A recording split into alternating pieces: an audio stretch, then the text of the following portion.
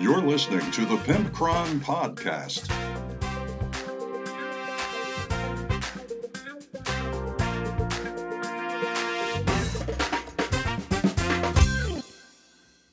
Welcome one and all to episode 131 of the Pimpcron Warhammer Podcast. We are brought to you by GameMat.eu for pre-painted terrain and beautiful game mats, as well as our beautiful, sexy, good-smelling Patreon patrons. And, we actually have a new Patreon patron. Yeah, that's right. He's so sweet. He's sweet. He's cute. We should have a threesome with him. Dave. Thank you so much, Dave, for helping us support the show. It means a lot to me that you guys appreciate what I do and you like listening to me ramble on about random shit. So, actually, you know what? We haven't done this in a while. Let's do a good old-fashioned roll call for the Patreon patrons, shall we? Thank you so much to everybody for supporting this show. Let's start off with the Gold Trim Scarabs. Brendan, thank you so much for supporting the show, Brendan. Then we move on to our sexy, funky warriors. We got Steven, we got Nate, we got Mandy, we got Elle, and we got David. Thank you as well, everybody, for supporting the show. Then we've got our badass Cryptex, and they are Shade, Leroy, Edward, and Andrew, and I greatly appreciate it. And now, finally, the guy that I have to mail 2 wet smooches a month to for supporting the show, we got our mother flippin' Lord Mike over in the UK, and thank you so much, Mike, for supporting the show.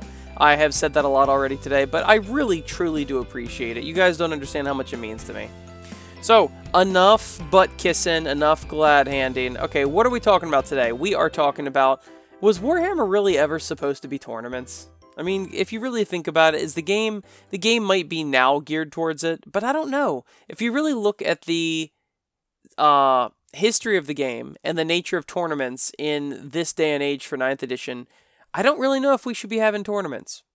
Also, I have a want that or want that not with the Slann Gore Fiend Bloods. Man, I struggle with that name so bad. And we say whether or not we want them or not for the Hedonites of Slaanesh.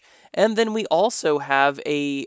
Wow, this segment has actually been going for a while. Well, here's an idea with the Pimpcron, and I have undertaken revamping the Mengel Miniatures version of the Tomb King's unofficial codex, because it needs to be updated for AOS 2.0, and also it was lacking in several different ways in my personal opinion. So I'm making it and revamping it for myself, and then I'll eventually release it for anybody who wants to use it. But you can dust off those Tomb Kings and use them again. So, what have I been up to? Most of the main topic for today is actually going to be covering what I was up to this weekend. So, I will leave that for a sweet little morsel of a surprise for you at the end of the show. And I have also been working on my Tomb Kings Codex, and I have been working on no Brutality this week, actually. I played Brutality with my buddy Matt, and to be honest with you, so much has happened this weekend, I have no idea how that went. I don't remember who won. So that's good. And my buddy TJ 3D printed me the Enterprise D bridge that's in 28mm scale. So I've been working on that. And I just wanted a Enterprise D bridge. So, if you don't like it, I don't know what to tell you, because now I have one. I just have to paint it and paint all the screens and all of that. I finally just cleaned it all up. It had some, frayed edges and whatnot, but I'm very excited. So I'm going to finally be able to put my Enterprise D bridge people on the bridge, and that's going to be great as a little display. I've also been revamping my Imperial Guard, and I'll be selling all my catechins soon, and I've already told you that I'm using Orlocks. I'm also going to be adding Escher Gang, I believe, and the working idea I've got for that right now is that they're going to be kind of punky and kind of not your normal guardsmen, because they have been fighting for a long, long time in a certain theater of war, and they have not gotten resupplied in a very long time. So I might end up making it like a civil unrest suppression or something like that, and they've eventually lost a lot of their equipment and things over time, and now they're using other equipment, and they're having to scavenge for stuff and make them really scrappy like that. So I'm pretty excited about that. And that's about it. I'm not going to hold you too long. I'm very, very tired from this weekend. We had a lot of fun, so I will let you go on to the first segment. And by the way, you need to email us at pimpcron@gmail.com or facebook.com/pimpcron and email us because we actually don't have any letters right now in the mail. Boo! Want that or want that not? On this edition of Want That or Want That Not, we are discussing the Slangor Fiend Bloods. They just slap words together now, don't they? It's just, here's a Slaanesh, okay, but it's a Beast of Gore. So Gore, it's kind of like a Fiend, though. So Fiend, and then, we're obligated by Rick Priestley to either put in the word blood or skull. So, Slangor Fiend Skull? Nah, Slangor Fiend Bloods. There you go. Slangor Fiend Bloods. I have such a hard time with that word. But, essentially, they have finally released all of the stuff for pre-order and new release for Slaanesh, the Hedonites of Slaanesh, for Age of Sigmar. And I am going to be straight with you for a minute. Alright? I love the idea of all these different Gores. You have the Zangors, and you have the Slangors now, and I don't think there's a Nurgle or a Tzeentch. I'm sorry, there's a Nurgle or a Khorngor yet. I could be wrong on that, but I think there is no Khorne or Nurgle Gores. But back to the models. This is for $50. You get 3 Slangor Fiend Bloods. Good God. And it's exactly what their words describe. It is larger than a Gore, Beast of Gore, and it looks a lot like a Fiend, and it's Slaanesh themed. And they have a very wide stance. I find it a little peculiar that they're all like, "Come at me, bro." And one of them has a single hand holding an axe. I guess that's like the leader. He's got a fancy headdress. And then he's also got one of the crab claws from the Fiends. And then the other two just have 2 crab claws from the Fiends. And I really like this motif they're going with. It's kind of a Persian motif, like I mentioned before, and they look really, really cool. They don't have the Fiends multi-legs. Don't Fiends have 4 legs, I think? They only have 2 legs, and they do have hooves, and they are Gores. I am not in love with these models, but they do have quite a bit of different details, and I like that they're keeping with those. I don't even know what they're called. The leggings that go up to your mid-thigh that women wear sometimes. They're like fancy, sexy leggings. I like that Slaanesh has continued with this.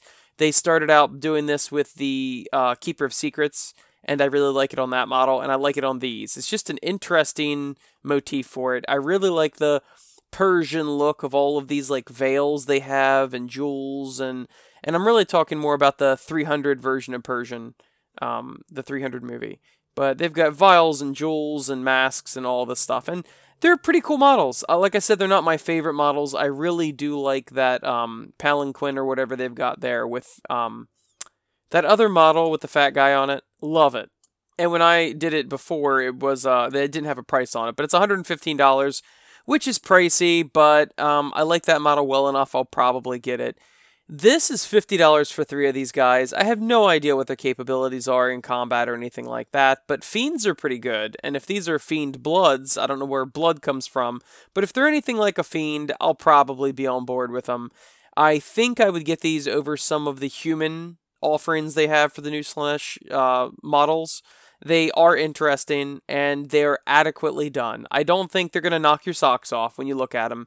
They're just B+.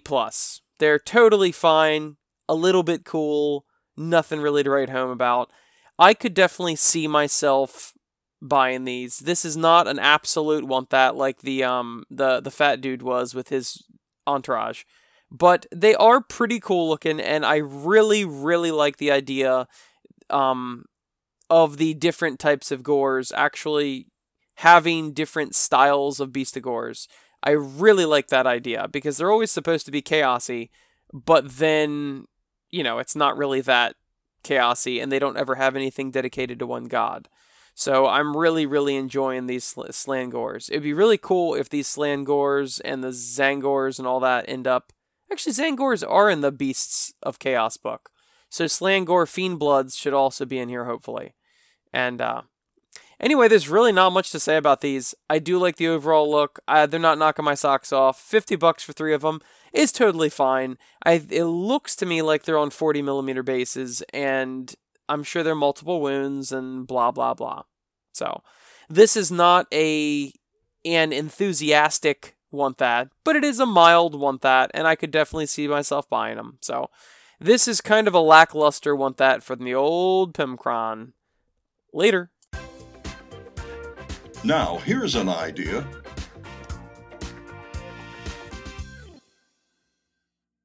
On this edition of Well, Here's an Idea with the Pimcron, that's me, in case you weren't already aware of that this far into the show.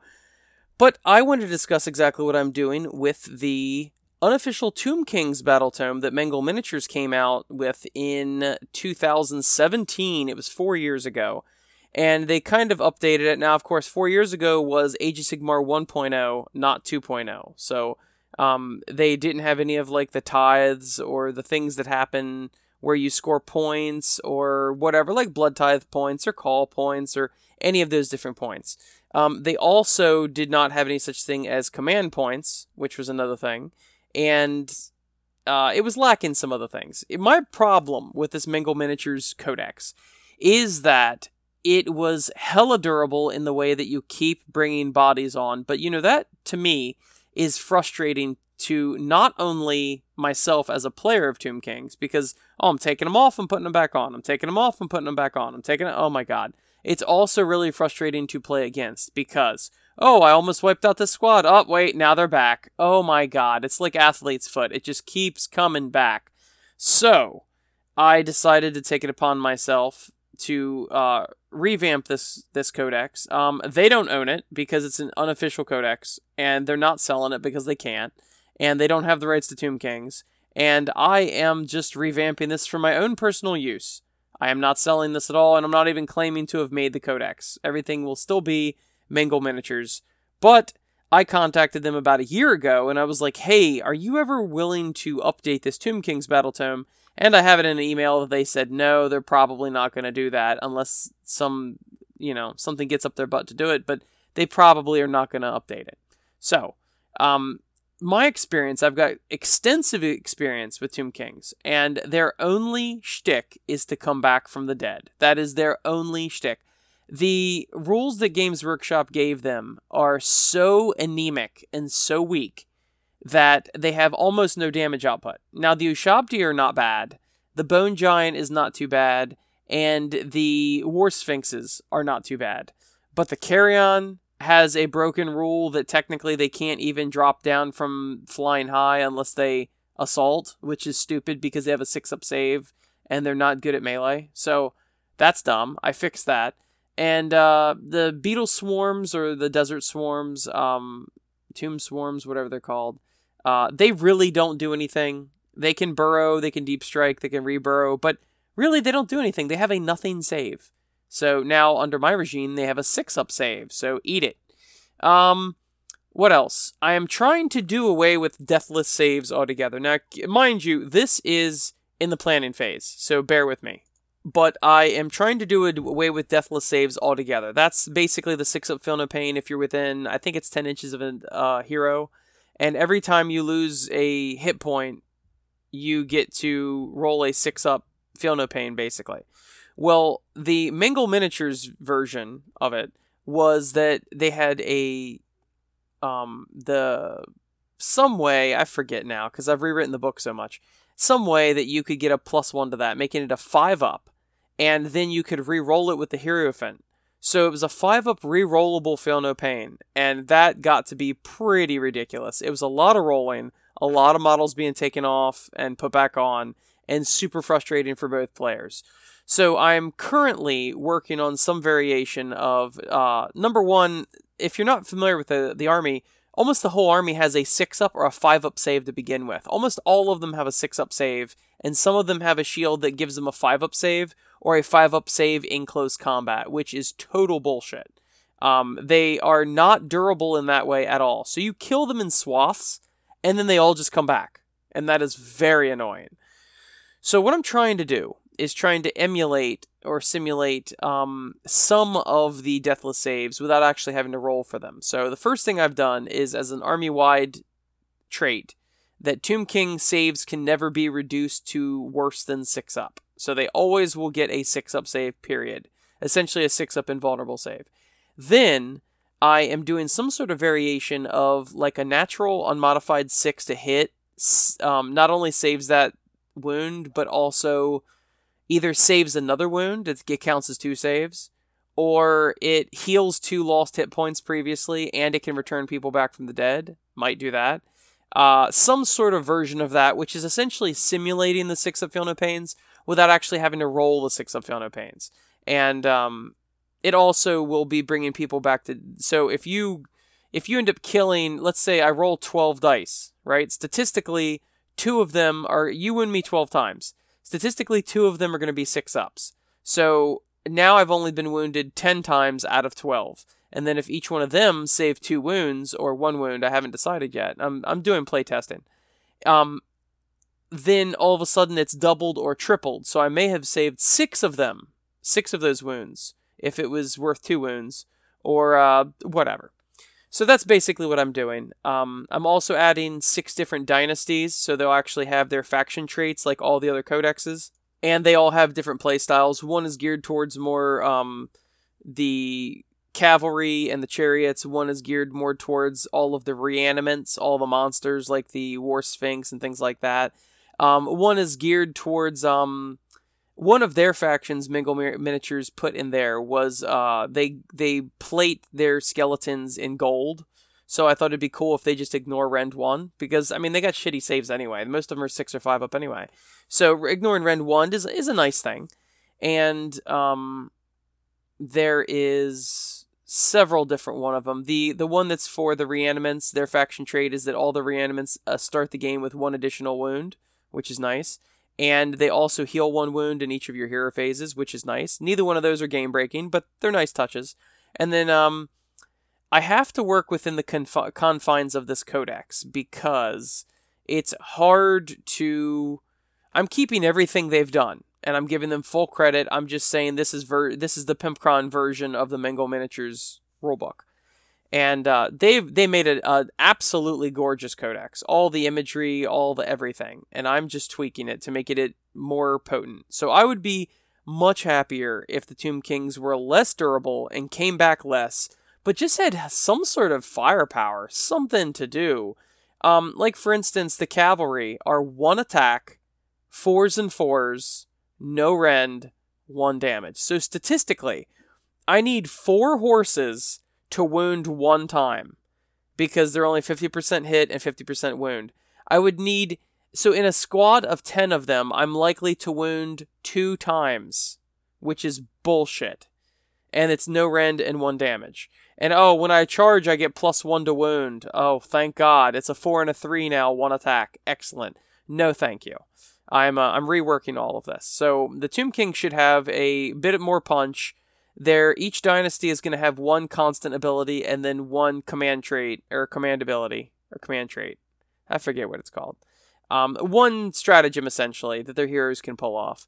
And then you're going to choose the Warlord trait and choose an artifact from the generic ones in this rulebook. Which, of course, a lot of the spells in this rulebook were, once again, just anemic. They were like, casting value 7, and you might do a wound, or something. It was just very, very flaccid.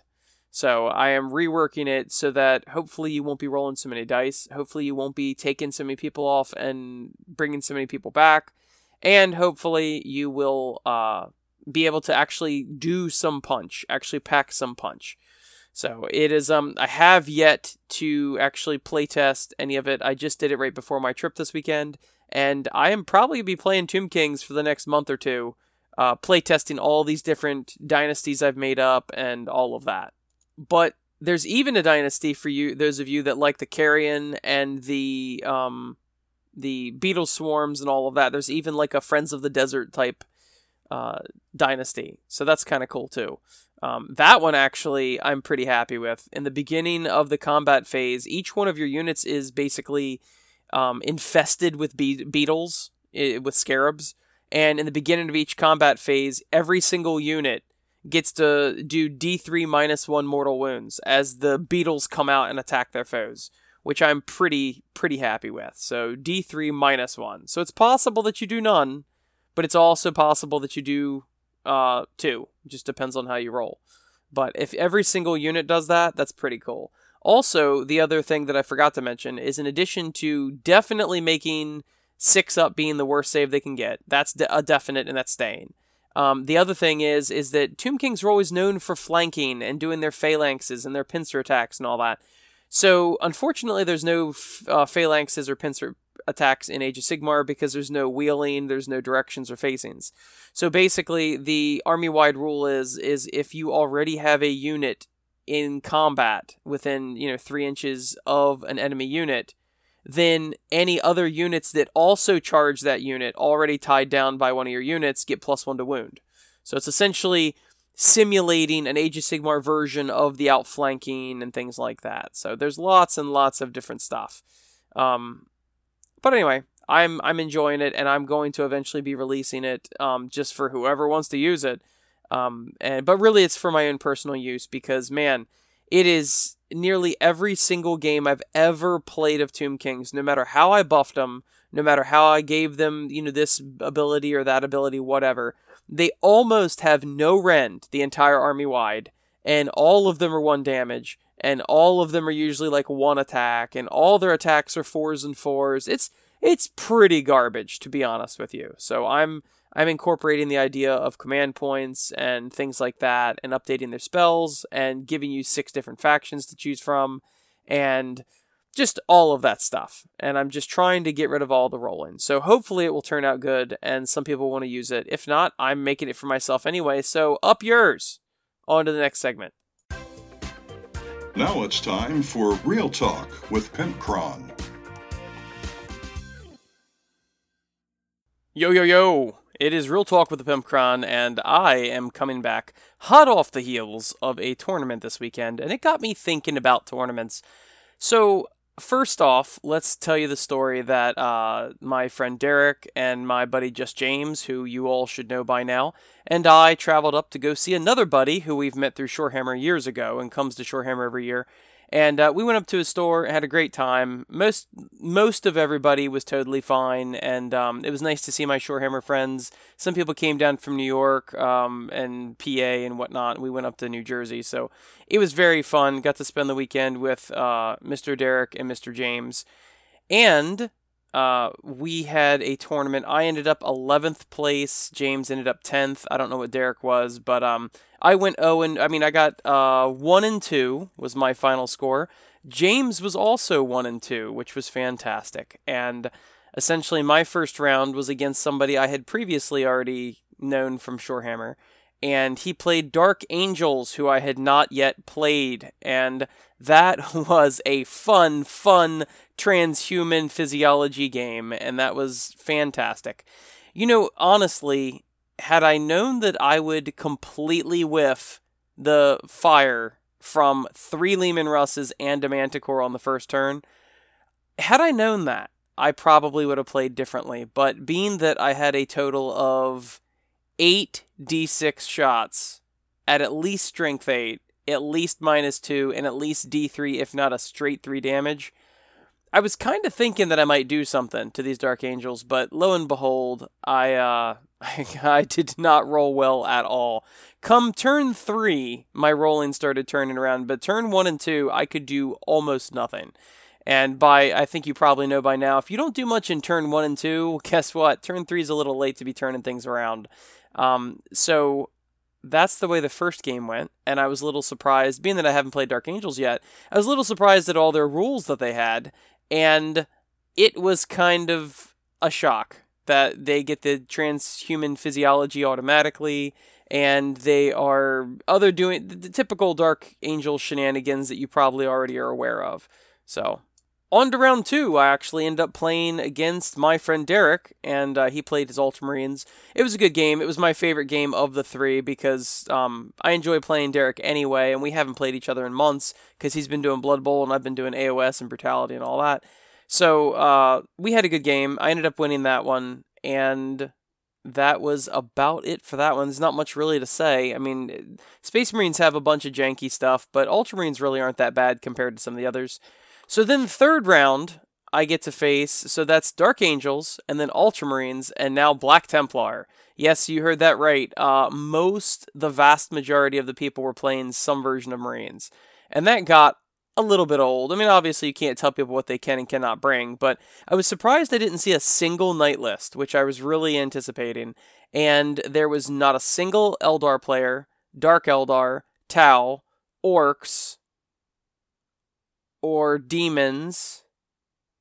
There was a couple Chaos Marine players, a couple Necron players. I was the only Guard player. And I think that's about it. Everyone else is Space Marines.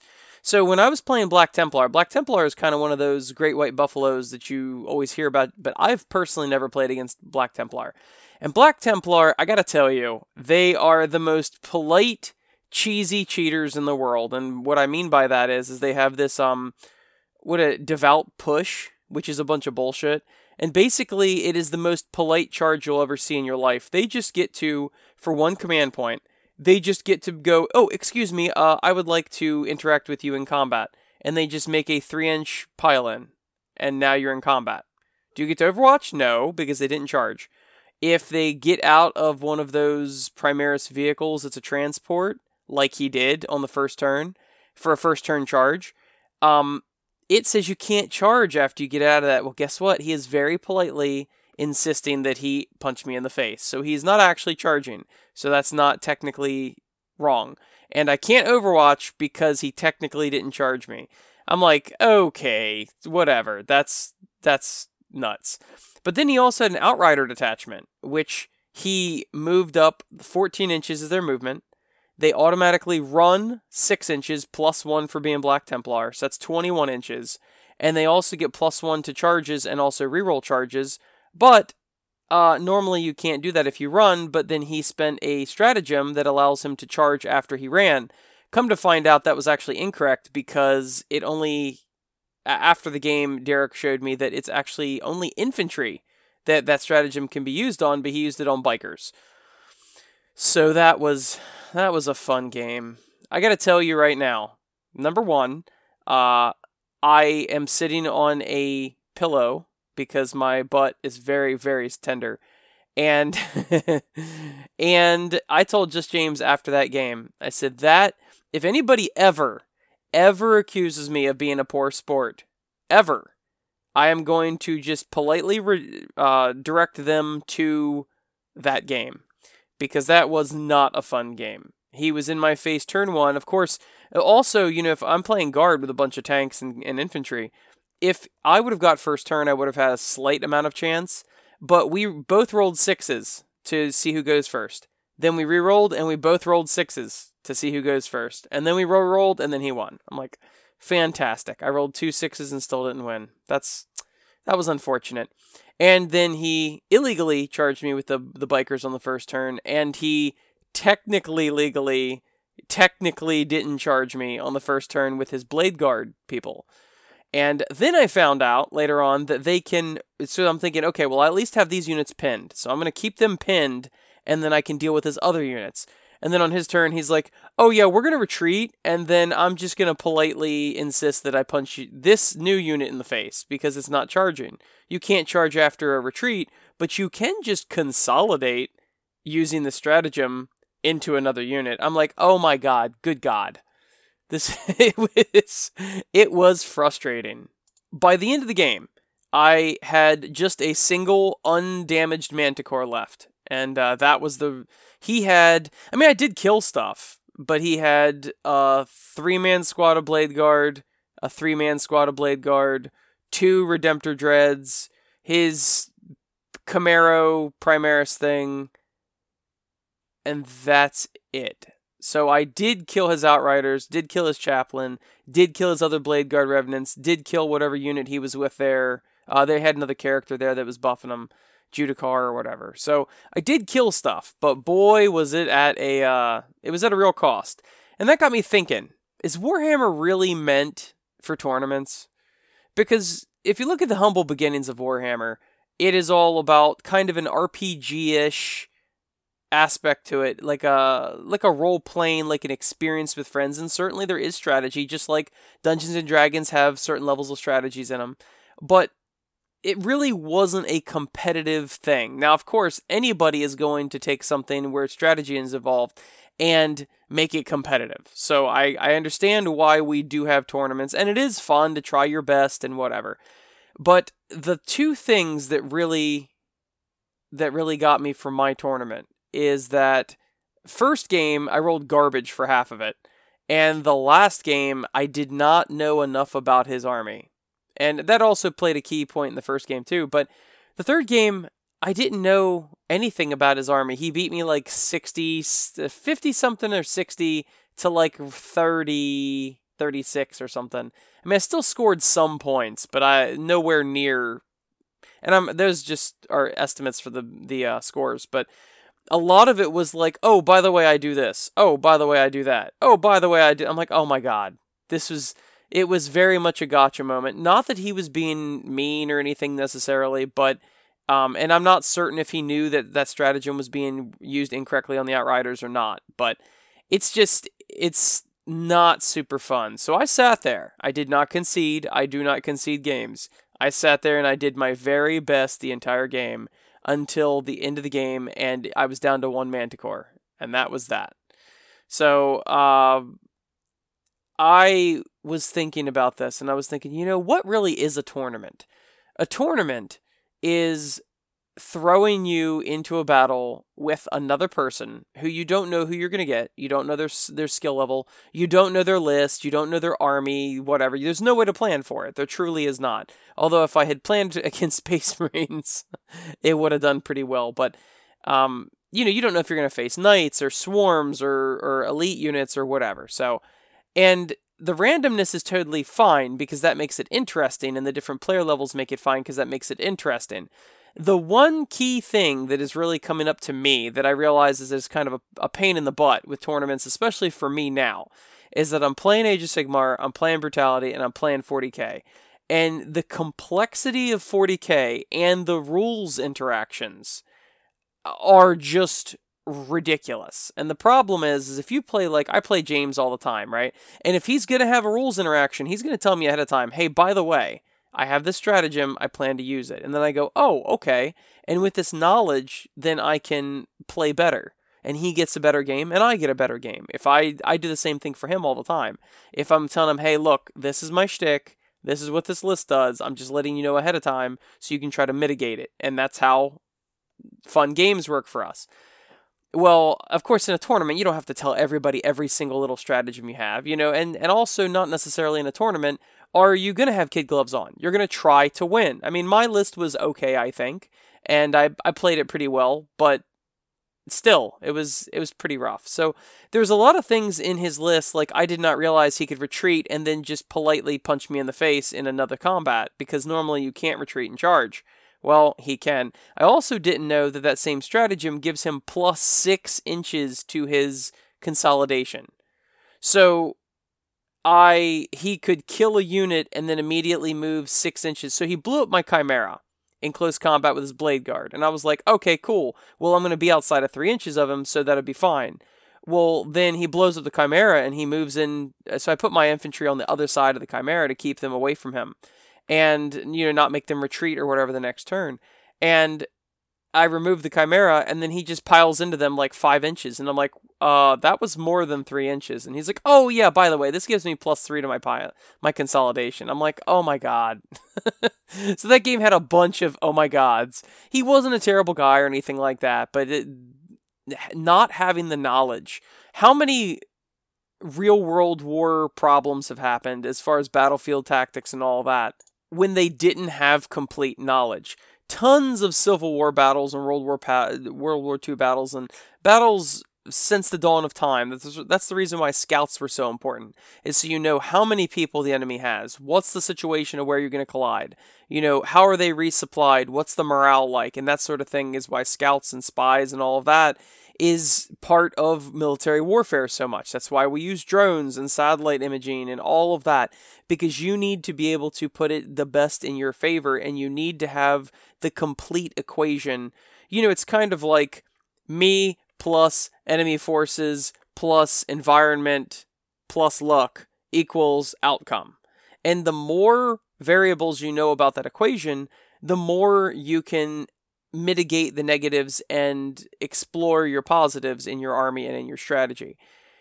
But the problem with 9th edition, I'm finding personally, is that I don't play 9th edition as much as I used to play 8th edition, because frankly, I don't like 9th edition as much. I'll just come out and say that. I just don't care for it as much. It's a fuck ton of rules on top of each other, and I do not enjoy rules. Matter of fact, even during the tournament, they're like, well, what's this rule for? I'm like, you know what? I don't even care. I'm not even going to do whatever that rule was. I'm not going to spend 10 minutes looking it up. I don't find the 9th edition rule book to be super helpful looking stuff up. They don't even have an index anymore per topic. I just don't, just whatever. Well, I'll just do something else. So I guess what I'm saying is that unless you know all of the ins and outs of every single army, you're putting yourself at a serious disadvantage when you do tournaments.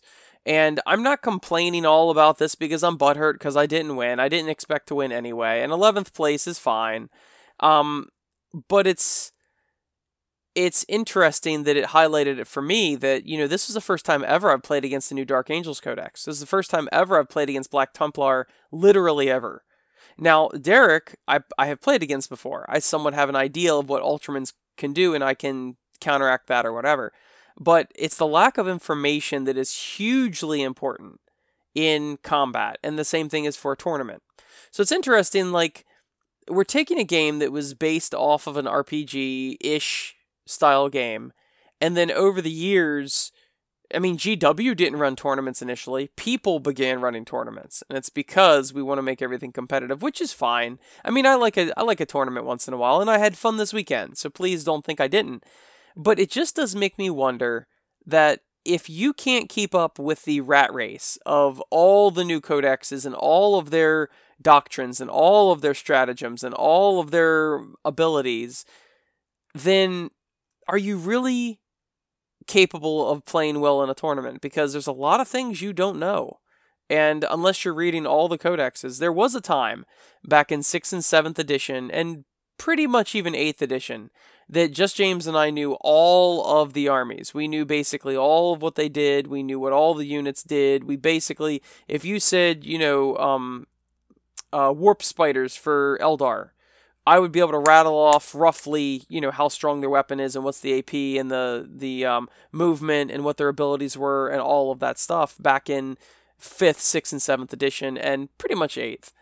But now, obviously they haven't got a new codex now, but I'm just saying now it's anyone's guess what they do. Are you going to buy every single one of these $40 codexes and the $30 supplements to know what every single chapter does? Are you actually going to go on the Wikipedia page or 1D4chan and look up every single one of these armies, not knowing who you're actually going to face? It's like, man, if I had known half of the tricks the Black Templar person played, I could have played better. And also, I would have prevented 2 assaults on turn 1 instead of, because he wouldn't have been able to use that stratagem. But that's just the way the game goes. Ultimately, what was I doing this for? Ultimately, most of the tournaments aren't really going on, so I wanted to go do a tournament. And I didn't get to participate in any tournaments in Shorehammer, which is typical. And our buddy Mike is not having his Winter Blast tournament this year, so that's that. So we heard about our other friend Ted's tournament at Little Bits in in Cape May. I don't think it's in Wildwood. It's Cape May. And, we heard all about this, and we wanted to go see him and hang out with our friends. And I had a great weekend with Derek and James. We just got one double bed between us, and all 3 of us shared it. It was nice and comfy. And I was the cream in the middle of the 2 crackers. And anyway, it was a great weekend. I really don't have many complaints, except that that last game was absolute agony, but I did not forfeit. So I just want to let you know, when I say I don't forfeit games and I don't take away the victory like that for an opponent, Now you know for certain that I don't do that. Anyway, that is it for Real Talk with the Pimpcron, and that is it for the show this week. I am very, very tired from my trip, and I slept like garbage last night. So thank you very much, GameMat.eu, and it was because James kept getting a chub. Thank you very much, GameMat.eu, and thank you for supporting the show, and thank you for all of our beautiful, sexy, good-smelling Patreon patrons. I will see you next week.